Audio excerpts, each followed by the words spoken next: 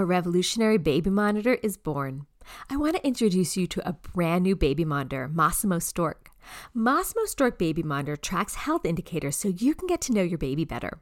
Track your baby's pulse rate, oxygen saturation, and skin temperature with the high-resolution video and clear two-way audio from the Stork app. While Masimo Stork Baby Monitor is new, Masimo's signal extraction technology, or SET to be exact, has been trusted in hospitals for over 25 years. In fact, 9 out of 10 top U.S. hospitals, as ranked in the 2022-2023 U.S. News & World Report, uses Masimo SET as their primary pulse oximetry technology. Now, this technology is available for families at home, empowering confident parenting. Go to Masimo Stork to learn more. Please remember, Masimo Stork is not meant to be used as a medical device. Why take one vacation with the family when you could take all of them? With Royal Caribbean, you don't just go to the beach. You visit a private island and race down the tallest water slide in North America. You don't just go for a road trip. You ATV and zip line through the jungle. You don't just go somewhere new. You rappel down waterfalls and discover ancient temples. Because this isn't just any vacation. This is all the vacations. Come seek the Royal Caribbean. Ships Registry, Bahamas. Hi, everyone. I'm Deb Flashenberg. Welcome to Yoga, Birth, Babies, a podcast produced by Prenatal Yoga Center. We will be diving into everything prenatal yoga, birth, and baby-related, hoping to inspire, educate, and empower you through your journey into motherhood. Thank you for listening. Hi, I'm Deb Flashenberg, and I'm your host of Yoga Birth Babies. And today we're talking about PMADS, perinatal mood and anxiety disorder. This is such an important conversation. So here's some statistics I want to throw at you. What we have reported is 1 in 5, about 20% of new parents and pregnant folks have a PMAD, a perinatal mood and anxiety disorder. And we'll go through all the different topics of that. About 10% of that comes from having a traumatic birth. These are huge numbers. And while we talk about 20% have a PMAD, that's of the reported cases. Do you know it's more likely, like 1/3 of people have a PMAD? Given how incredibly abundant this is, how prevalent it is, we need to have the tools to support new parents. As for new parents, recognizing these traits of PMADs and knowing how to seek help, but most importantly, taking the stigma away from it.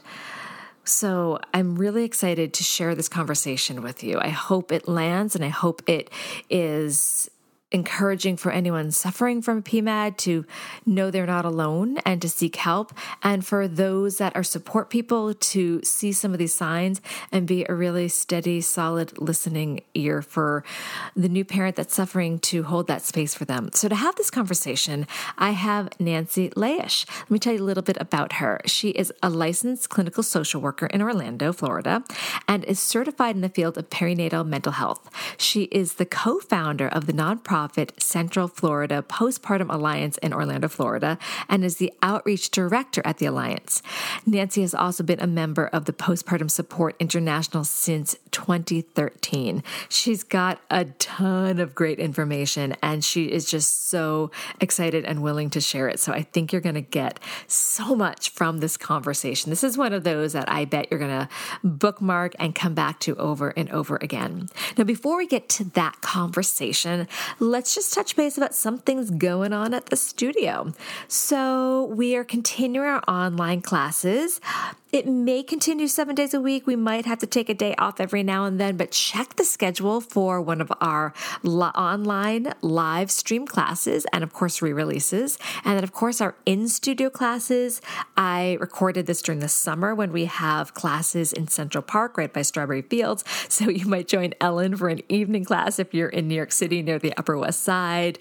What else is happening? We've got a bunch of classes on demand. I just finished editing our new lactation on demand workshop, so you can check that out. The library is growing, so you can take class whatever you like. And then, of course, we've got for those that are a yoga teacher or somewhere in the perinatal professional world, I've got a ton for you too. So we have our 85-hour teacher training, and some of our past teacher trainees said I need to be more honest. It's not just 85 hours. It's in depth. It's really in depth. It's more than that. So if you want a really in-depth, evidence-based course, check that out on our website, prenatalyogacenter.com. But then I also have some online self-paced courses for maybe you're the teacher that you don't want to go that in depth, but you do want to be prepared to support the pregnant person arriving in your class. Check out my website, also prenatalyogacenter.com, for the course I called Who's Afraid of the Pregnant Yogi, so that you are not afraid of the pregnant yogi. And I have a follow-up course called Teaching the Postpartum Student. So all that's on our website. And while you're over there, go ahead and grab your free downloadable. It is called 5 Simple Solutions to the Most Common Pregnancy Pains and Postpartum Pains. So I know that sometimes your back hurts, your upper back, your neck, your hips. I have 5 poses that can alleviate a lot of what your body might feel for discomforts. So check that out. Okay, that's enough of me. Let's take a super quick break. When we come back, please enjoy my conversation with Nancy. A revolutionary baby monitor is born. I want to introduce you to a brand new baby monitor, Masimo Stork. Masimo Stork Baby Monitor tracks health indicators so you can get to know your baby better.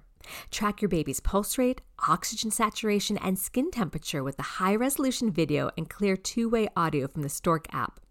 While Masimo Stork Baby Monitor is new, Masimo's signal extraction technology, or SET to be exact, has been trusted in hospitals for over 25 years. In fact, 9 out of 10 top U.S. hospitals, as ranked in the 2022-2023 U.S. News & World Report, uses Masimo SET as their primary pulse oximetry technology. Now, this technology is available for families at home, empowering confident parenting. Go to Masimo Stork to learn more. Please remember, Masimo Stork is not meant to be used as a medical device. Hey, Nancy, how are you? Hi, Deborah. I'm well. Thank you. Thank you. Well, I'm excited that Kathy connected us and that we're going to talk about a really important topic, PMADs. So thanks for your time. So I guess we should just jump right in. I'd love to learn a little bit about you and your story and what inspired you to start the Central Florida Postpartum Alliance. Absolutely. And first off, thank you so much for the opportunity to share my story and to bring awareness to this crucial mental health issue. Oh, my pleasure. It's really important to get the word out about perinatal mental health. And again, so grateful for the opportunity to be able to share my story and information.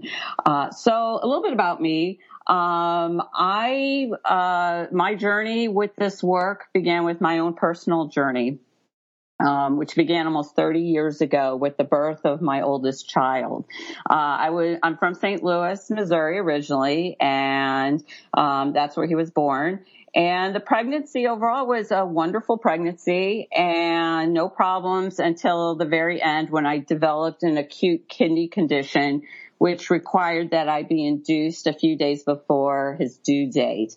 Luckily, once I was induced, the problem with the kidney went away and labor proceeded very smoothly. However, soon after his birth, it was discovered that he was born with a deformity called a clubfoot, which is a positioning of the foot in a like kind of a curved way, and the muscles in the legs are weaker, and the leg itself is shorter. So what this meant was ongoing plaster casting for about a year off and on, starting with the day after birth, as well as future operations. So when I was told about this, I couldn't really wrap my head about it because my head was still in the clouds from the birth of my son. I was so excited. I was like living on all the endorphins, and I was thinking, okay, we'll deal with this as it happens and everything's going to be fine. So fast forward, discharged from the hospital, try to adjust to parenting as we all do. But I could feel some things were changing. It was kind of like a storm. I use a lot of analogies, and to me, the best way to describe it was like storm clouds were brewing. What that meant is that I started feeling increased anxiety and feelings of like inadequacy with my parenting, like I wasn't doing something right, or like I don't know what I'm doing.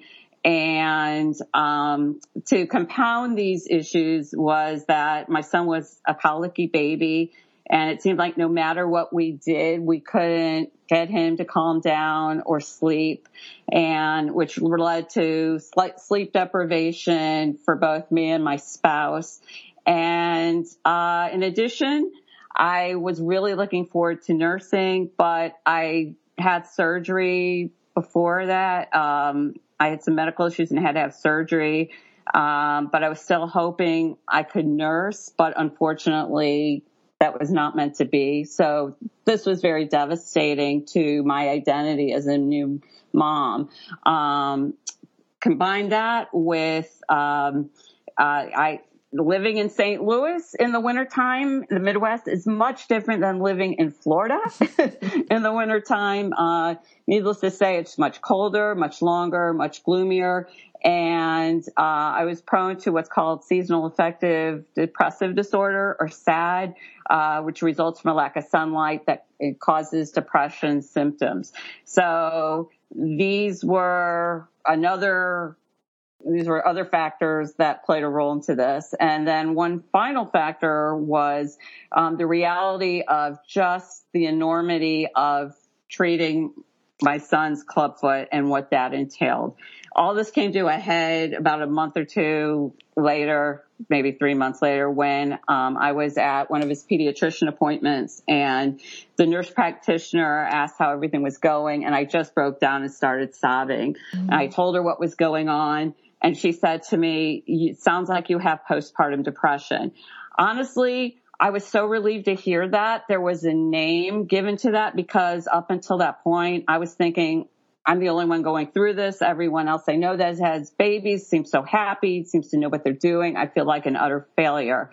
But she explained to me that this was something out of my control and that there was help. So this was the seed that started the road towards recovery for me.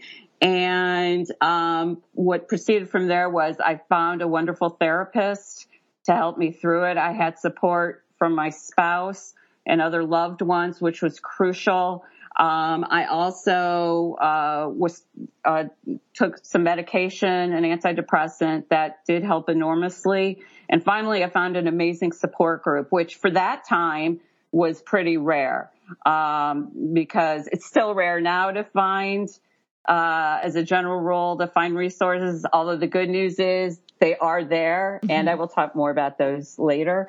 But back 30 years ago, it was even more scant. So I was very fortunate, and after about 2 or 3 months, I was well on the road to recovery and was doing great. And but all along, I knew I couldn't be the only one going through this, and learned eventually that was the case. And I had so much empathy for other families, because this is a family condition. It's not one person may have it, but it has a ripple effect throughout the family system and through everyone who's affected by that loved one who is experiencing these. So even if I refer to a mother or to a father throughout my talk, bear in mind that this is a ripple effect upon the entire family. Wow, your story really gave so much I want to go into. Is that what led you to become a social worker, or were you already a social worker before that? No, and thank you for bringing that up. I was a social worker before that, and what I wanted to tell you about that was this was never discussed in graduate school or my internships.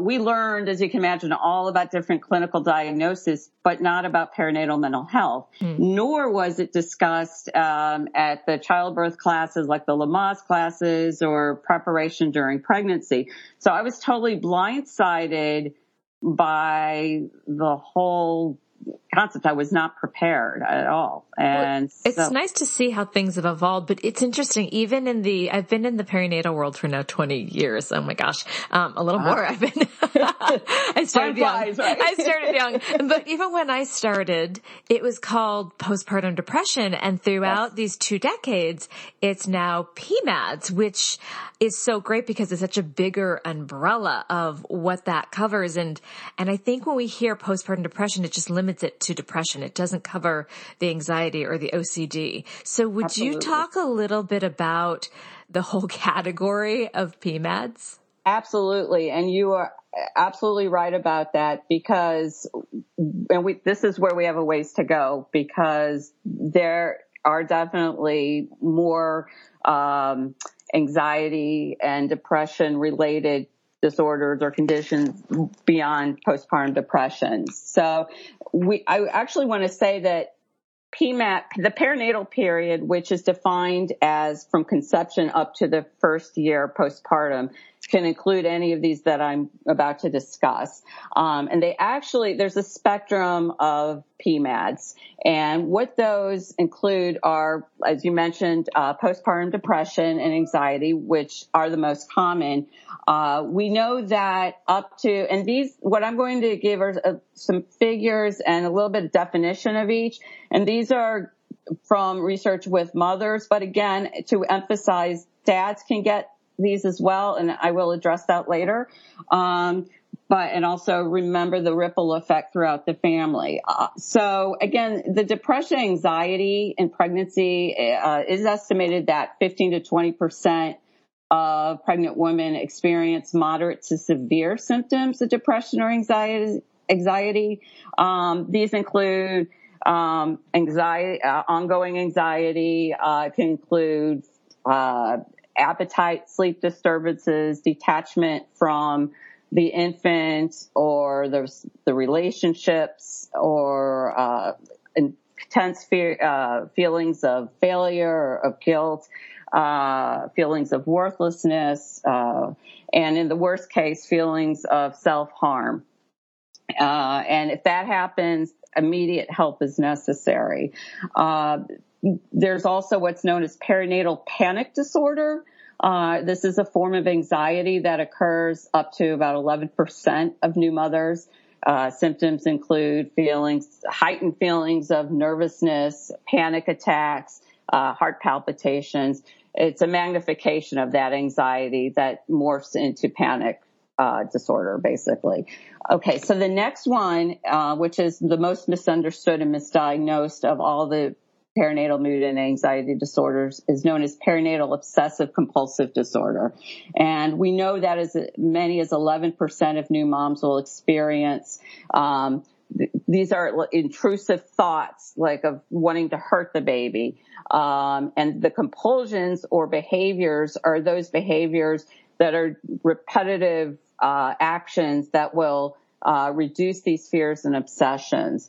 For example, if a new mom is worried she's going to hurt or cut her baby with a knife during, let's say, a diaper change, she will do everything in her power to get rid of any kind of sharp object or knives in the house to reduce those thoughts. What is very important is that the mother knows that these thoughts are bizarre and are very unlikely to ever act on them.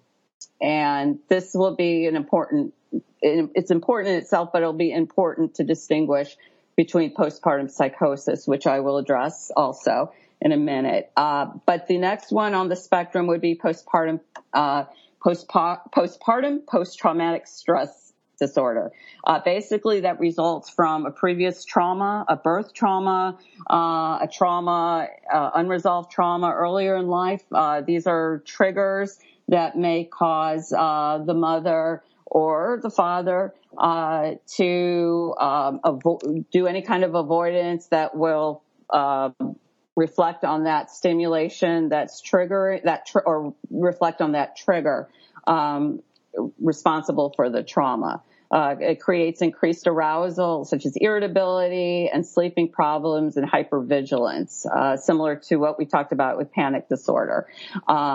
And then postpartum psychosis. This is the rarest of the PMADs, which occurs in approximately 1 to 2 of every 1,000 deliveries. I mean, it's the most severe. The onset is usually sudden. And happens most within the first 4 weeks.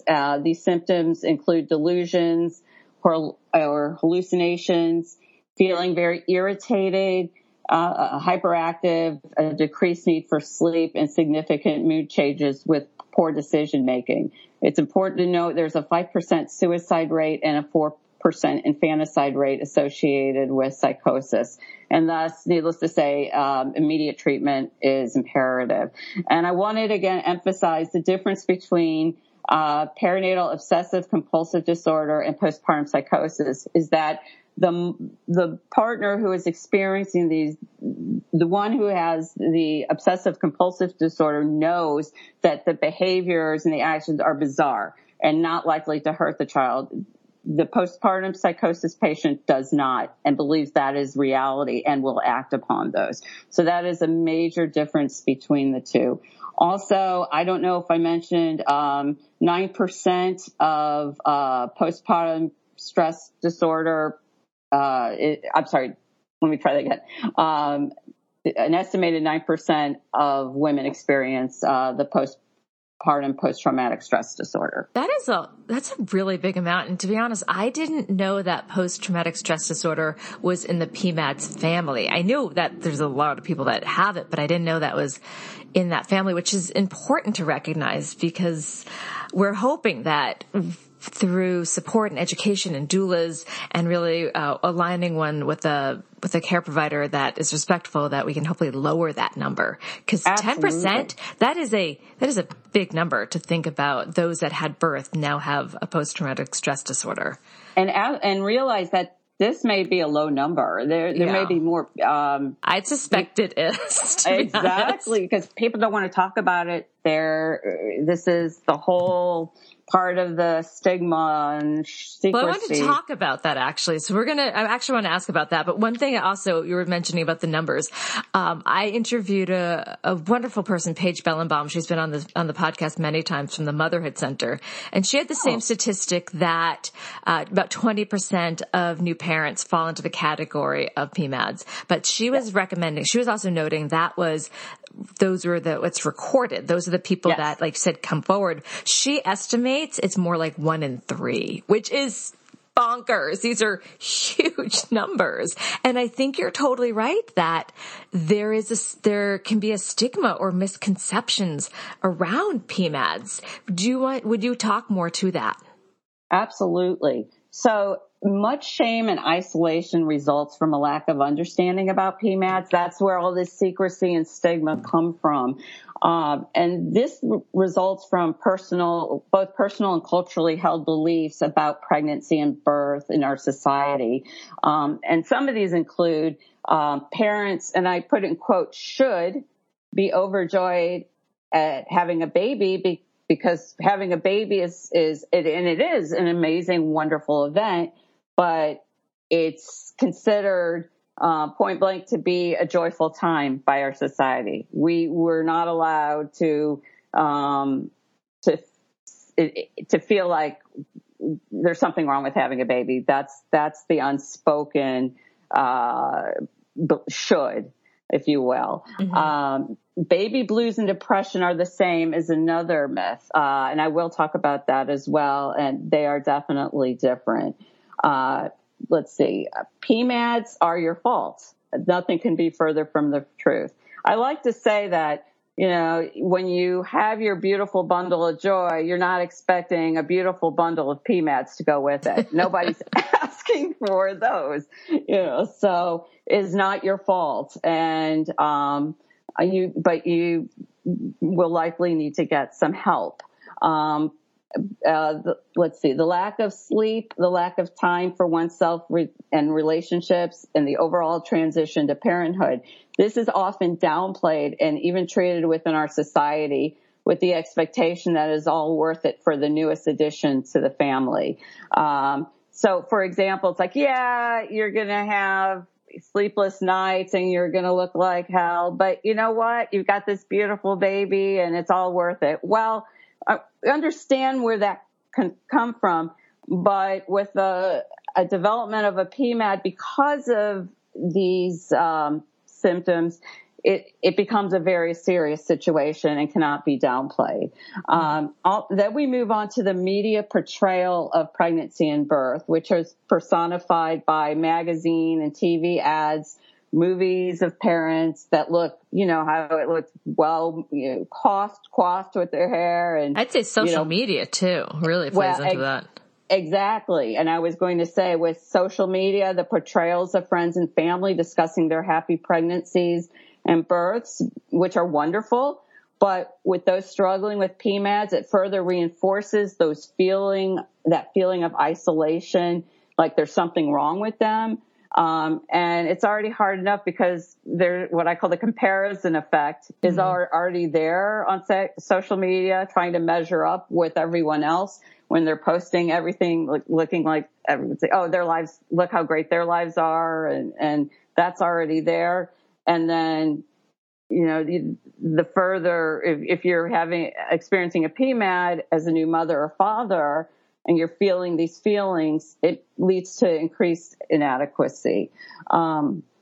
It's so hard. I'm sorry, go ahead. I was just going to say that's just so much to carry and feel so isolated. It is. Go ahead.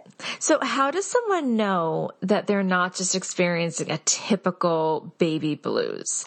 Okay. So that is a great question. So there are 3 primary factors that distinguish a PMAD from baby blues. And as an example, because postpartum depression is the most widely known, I'm going to use that to compare. So the 3 distinguishing factors are the timing and onset of symptoms, the severity of the symptoms, and the duration of symptoms. So when we talk about the timing and onset for baby blues, that usually means 3 to 5 days post-birth and peaks 2 weeks and then goes away completely. We know at least 80% of new parents experience this, which is quite a bit. So it's very common.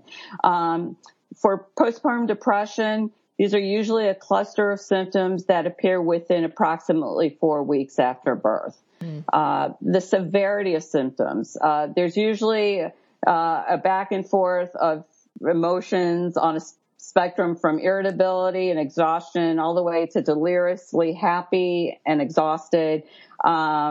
And so these wax and wane, and there are usually no self-esteem issues associated with it. By contrast with postpartum depression, there's increased stress, depressed mood throughout the day, a lack of enjoyment and detachment from the baby and relationships, sleep and appetite disturbances, and increased feelings of worthlessness. So they really are quite different. So we're going to take a break. When we come back, I'd love to hear how a partner or family would identify that new parent that has PMAD. So we're going to take a quick break and let's come right back. Why take one vacation with the family when you could take all of them? With Royal Caribbean, you don't just go to the beach. You visit a private island and race down the tallest water slide in North America. You don't just go for a road trip. You ATV and zip line through the jungle. You don't just go somewhere new. You rappel down waterfalls and discover ancient temples. Because this isn't just any vacation. This is all the vacations. Come seek the Royal Caribbean. Ships Registry, Bahamas. All right. So say a parent, the 2 parents, if there's 2 parents, and the one that just had the baby has some PMADs, how would the partner approach that and identify that and even start a conversation? Because I can imagine almost feeling like walking on eggshells, or they're so wrapped up in the experience too. Maybe they don't even notice.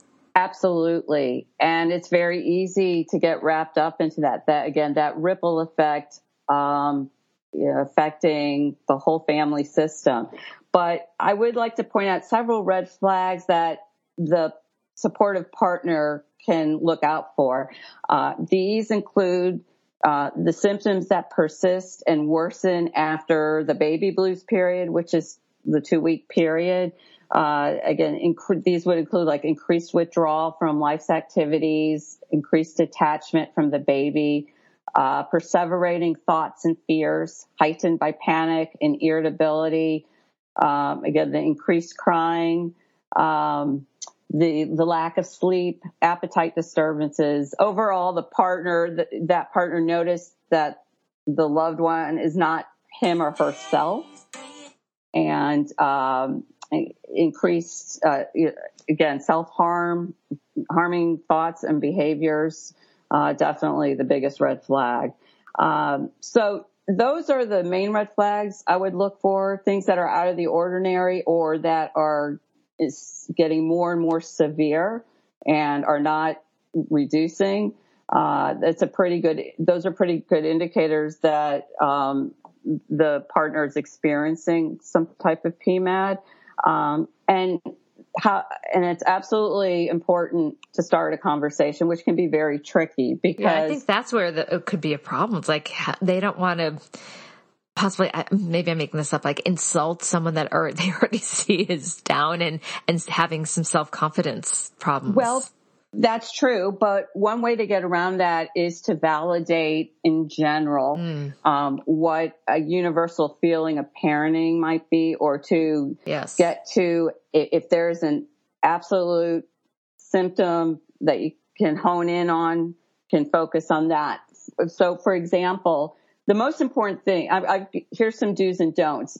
Do be an active listener and create a non-judgmental atmosphere to allow the loved one to begin talking. I can't underestimate that or overestimate that enough. That's very important to create that safe space for opening up for dialogue. So, for example, the partner can say, there's so many changes that we didn't even anticipate happening. How are you feeling about things? That's a great lead in. I like that.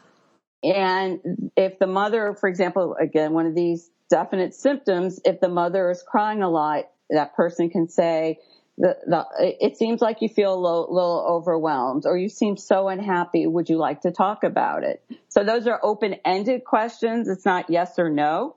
So that's very important too, to keep them open-ended. And then can ask, what can I do to help? Let's try to come up with some solutions together. Mm-hmm. So that partner is partnering with his or her loved one to say, I'm here for you. I'm going to help you. You're not alone in this. But if you're going to do that, make sure you keep your word and help him get help.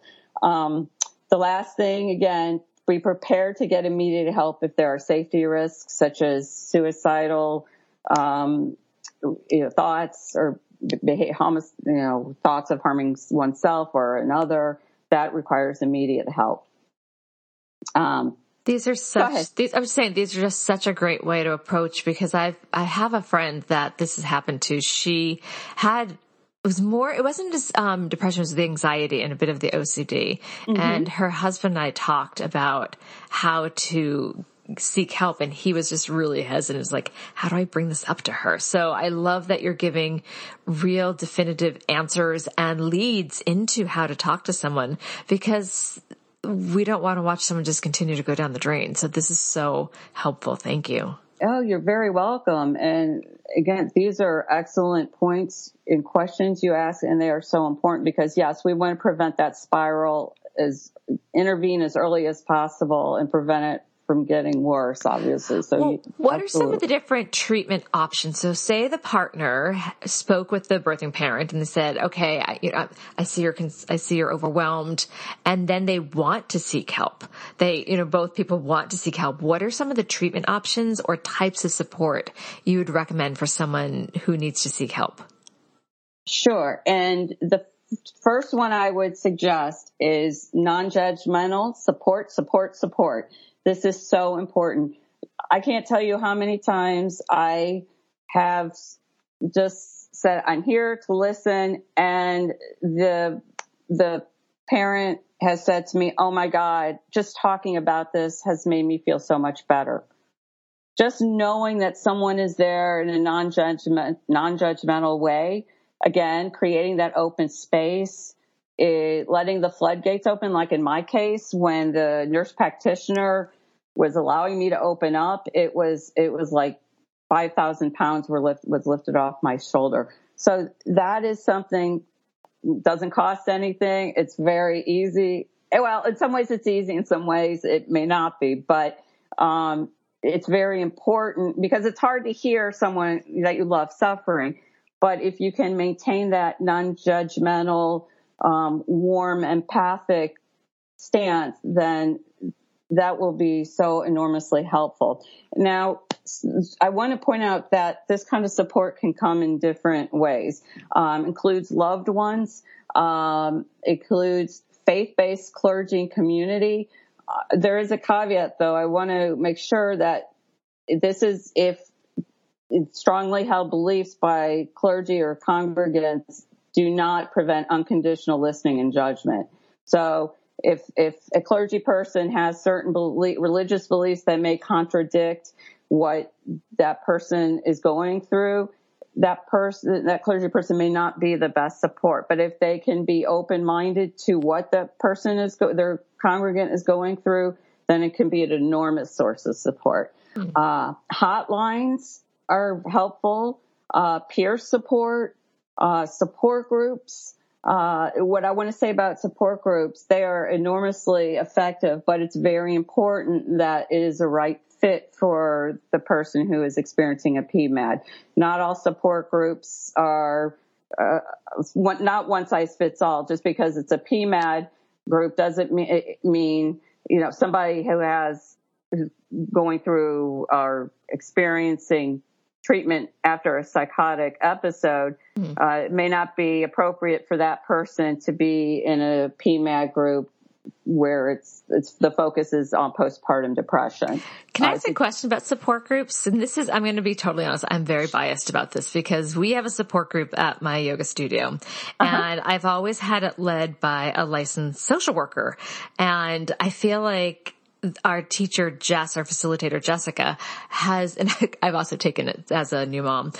She has such a different perspective because she does have that clinical social worker background than if it's just led by another parent. Again, I'm biased, so maybe some listeners are like, no, another parent can lead it. But do you feel like finding a support group that's led by someone that has a deeper insight is important, or am I just biased? I could just be biased. No, not at all. In fact, there are two different types of support groups. In what you've just brought up, there's the peer-led one and there's the therapeutic one that's led by the social worker. And they both have advantages. The one led by a social worker would have some deeper clinical insight that might be relevant to what the participants are going through. We give some more information on a deeper level. It would be more clinical based, but obviously very relevant to that particular type of PMAD. A peer-led group would be more informal, and would be very useful for other moms who are like, yeah, I know what you're going through. I've been through it myself. And it's just more, the style's a bit different. The information is given in a different way. One is more personal, I would say, by the peer-led one. That's the one I attended. There were other moms who had gone through what I went through. So it was very powerful in the sense that I could relate. Those moms were like me. They were moms too. They had the same symptoms or similar symptoms that I was going through. So it's like they knew where I was at. Mm-hmm. But a therapeutic group led by a professional is very important as well. So they're just different. Mm-hmm. And then what about one-on-one treatment? Do you also recommend that for people with PMADs?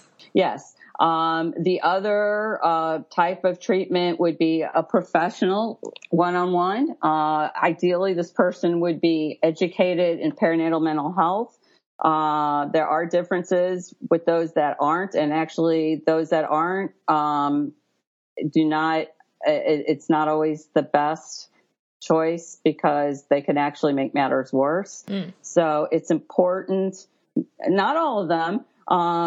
In some cases, by saying the wrong thing or not knowing some of the subtleties. Yes, exactly. All of the above. There are certain nuances, certain behaviors that pertain to perinatal mood and anxiety disorders only, because it pertains to birth and pregnancy. It's not just general depression, which it's not. PMADs should not be grouped as a garbage pail diagnosis, and sometimes that happens. And if that happens, there is a big problem, or there can be a big issue or problem for the person who is going through it, thinking that person didn't understand me, that person didn't give me the right resources. It can get complicated. Again, not with all of them, but there have been cases where that has happened and has exacerbated the problems. So within our organization, Central Florida Postpartum Alliance, we're very careful to screen those who have perinatal mental health background. That makes a lot of sense. Like when I tell my students, when I want them to go to or encourage them to go to a physical therapist for pelvic floor, I have to remind them that a pelvic floor physical therapist is different than your general physical therapist. Exactly. It's very specialized, and sometimes the general physical therapist, by meaning well, sometimes they don't know the details of certain things, especially with pregnancy and postpartum. So exactly. You totally are speaking my language. So we had mentioned the partner, and I've heard about partners experiencing PMADs as well. Can you talk a little bit, because you talked about how it's a rippling effect. How might a partner experience PMADs? Absolutely. We know that 1 in 10 dads experience them. And I would love to talk about some of the things that they experience, and these apply to both moms and dads. Believe it or not, hormones play a role with dads' experiences with PMADs. Research has shown that fathers experience hormonal changes during and after their partner's pregnancy, particularly declines in testosterone. Partner depression is pretty high. Up to half of men with depressed partners also show signs of depression as well. They may feel disconnected from mom and baby. They may feel like the outsider, like as the bond between mom and baby grows. Or their partner and the baby grows, they may feel like they're the outsider looking in. Personal or family history of depression is a big risk factor. And overall, a psychological adjustment to parenthood. Becoming a new parent, it's a transition from an old identity to a new identity. And that can all get very complicated. And sleep deprivation plays a role throughout everything. So if the father is sleep deprived, also he can develop a PMAD as well. So these are all very real symptoms, and but there are some differences between the men and women's symptoms, and that is men may experience some quote unquote traditional symptoms such as fatigue, anger, and changes in sleep and appetite, as we talked about, but they often exhibit fewer outwardly emotional expressions such as crying. They may, because there's that stereotype of being manly. They may feel even more stigmatized of showing those feelings, and have to conform to the societal perceptions of remaining strong for the family. You'd mentioned something about testosterone dropping. What if it's two females? Do you think that affects the other one, the non-birthing parent, about their hormones dropping too? Yes, I do. I don't know if that affects the testosterone per se, but I do know it's going to create a mental, psychological effect that will affect the father. Like we talked about, you said fathers may be bewildered about what's going on with my spouse or my partner. I don't know, and so that her postpartum, her PMAD, which we know hormonal issues are a big risk factor in general. for new moms. So that does play a role in creating that ripple effect over to the partner. So who might be more prone to PMADS? Is it if someone already had depression in their history, in their life history, are they more prone to PMADS? And what could they do before pregnancy and before birth to prepare for this possibility? Absolutely. So, and you mentioned the biggest risk factor, and that is a family history of depression or anxiety. They are 50% more vulnerable than the general population. That is a huge amount. I did not know that. Wow. It is huge. It is. So that's the biggest factor. A lack of a strong social support network is also another factor. Prolonged life stressors such as marital and financial issues that are unresolved past traumas also leave new parents vulnerable for developing a PMAD. Complicated grief with previous losses and problems with trauma. These are all factors that leave, again, the parents very vulnerable. And oftentimes these occur as a cluster. They're not individual. So that's why they create like this perfect storm. So they don't usually occur individually. So if they have more than one of these, they're increasing their odds dramatically, especially with that family history. So I know, but there are several things that can be done to buffer and to help protect or prevention, or at least mitigate the symptoms somewhat if a PMAD does occur.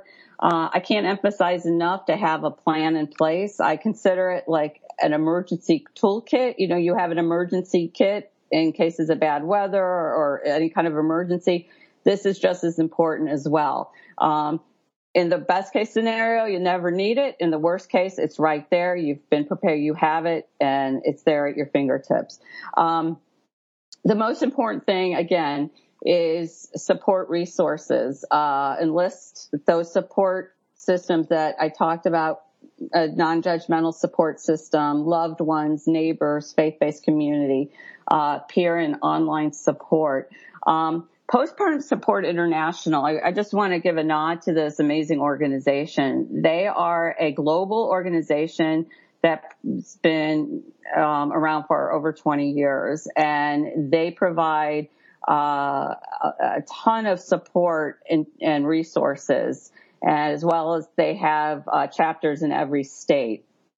So I would put them on your contact list as well for during pregnancy and postpartum as well, because they have myriad of resources and free online support groups and just about anything related to PMADS you can imagine. And I'll make sure we put that in our show notes, that link. But as you were going through some of the things about trauma and isolation, and I know this podcast is evergreen, so maybe someone's going to listen to this in 2 years and this will be a thing, hopefully, of the past. But is there any data if throughout this last 2-year pandemic that PMADs have increased because of the isolation? I know, especially in the beginning, and I know throughout the country people experience the pandemic differently, but in the beginning, like, people didn't see family, they didn't have the help. You know, we were really isolated. Is there any data that PMADs increased during this time? Absolutely. And I'm glad you brought that up, because I wanted to address that, because yes, I don't have the numbers on me, but the research is out there. All these risk factors have been magnified by the pandemic, especially, as you mentioned, the isolation, financial resources, relationship issues, isolation from loved ones, issues, trying to plan your delivery at the hospital, getting the medication or things that you need. Everything has been so challenging and has definitely further complicated the PMAD symptoms. If there's one silver lining of the pandemic, is that it has in general brought out a greater awareness of mental health issues. And that is so important. And so we're hoping that and we're seeing the ramifications, obviously, of the mental health effects of this pandemic. And so the stigma is reducing a bit in general, and opening up more dialogue and, opening more eyes to see what is going on with mental health in general, but with PMADS specifically. But yes, there is definitely, the numbers are much higher. Yeah, that's scary. It is. So if someone is listening to this now and they're suffering from PMADS, and maybe they feel like we talked about the stigma of guilt or embarrassment or self-judgment, what would you say to them right now so they know that they're not alone in this and that there's help? Absolutely. So, like I said before, remember, you did not choose to have a PMAD when you got pregnant or adopted a child. When we do know that adopted parents also suffer from PMADS as well. But how many of us, like I said, really would love to experience all these symptoms along with a baby? My point is, it is out of your control. You do not have to judge yourself. You are not failing, but you may need support and assistance along the way, which is okay. So I would like to borrow a line from Postpartum Support International, which says it all. You are not alone. You are not to blame. And with help, you will get better. I like to say, again, that PMADs are like hiding in plain sight. They are all around us, yet shrouded in shame and secrecy, needlessly keeping those who suffer deep in the dark. But the more light we shine on them, the easier it will be to cope and to recover. I love that line that you said that. I'm going to make sure I pull that out so that we can use that for social media, because I think it's important. We're going to take one more break, but when we come back, what is one final tip or piece of advice you'd like to offer new or expectant parents? We'll be right back. Waiting on a tax return? Hopefully it ends up in your hands. Fraudulent tax returns due to identity theft increased by 30% in 2023. If you're in a bind this tax season, LifeLock can help. Our U.S.-based restoration specialists are experts dedicated to helping solve your identity theft issues. And all LifeLock plans are backed by the $1 Million Protection Package. So we'll reimburse you up to the limits of your plan if you lose money due to identity theft. Help protect your information this tax season with LifeLock. Save up to 25% your first year at LifeLock.com/aware. All right. You've given some really golden advice. Is there anything? It could be from your background as a clinical social worker. It could be from your background as a parent or someone that just works with parents. Anything. What pops into your mind? Well, I guess I'm going to sound like a broken record here, but I would emphasize taking care of you and your family. But be proactive and have a nurturing plan in place as soon as you find out you are expecting. And do not be afraid to reach out. Again, it's not your fault. There is a light at the end of the tunnel, and you will feel like yourself again. And there are people out there who are wanting to help. Yesterday in yoga class, we talked about mantras, about getting through challenging moments. And we were referring to parts in pregnancy and birth itself and parenthood. And the mantra that I've used throughout my life, whenever there's a challenge, and there's been many, but it's "this too shall pass." And as you were talking, that just really popped into my head. And it's just been so relevant for big moments of challenge, for small moments of challenge. So I'm just going to piggyback on what you were saying and just offer my favorite mantra, "this too shall pass." I love it. And if I can piggyback briefly on that too, I would like to say, take it a moment at a time. Yeah. Don't look at down the road. Look at this moment in time, what you have control over at each moment. Sometimes it's a moment by moment process. And sometimes all you have control over is your breath and yourself. That might be it. Nothing else. Exactly. So absolutely. Where can people... And yoga and meditation are so important. They are evidence-based part of a treatment plan, and I can't emphasize how helpful. Well, I love hearing that. I love evidence and data, so I strongly concur. So where can people find your work? So I can be found on Central Florida Postpartum Alliance.org. That is our website. And I also have written a couple articles about postpartum depression, and that can be found on the Breastfeeding USA website as well. And I'll make sure I have all that in our show notes. Nancy, thank you so much. This was such an important conversation. I really, really appreciate all you offered. This has been an episode of Yoga Birth Babies, produced by Prenatal Yoga Center. You can catch us on Facebook, Twitter, Instagram, and Periscope. I'm Deb Flaschenberg. Thanks for listening.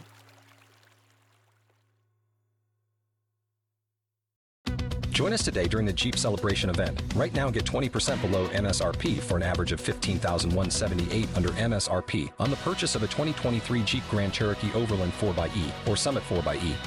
Not compatible with lease offers or with any other consumer incentive offers. $15,178 average based on 20% below average MSRP from all 2023 Grand Cherokee Overland 4xE and Summit 4xE models in dealer stock. Residency restrictions apply. Take retail delivery from dealer stock by 4/1. Jeep is a registered trademark.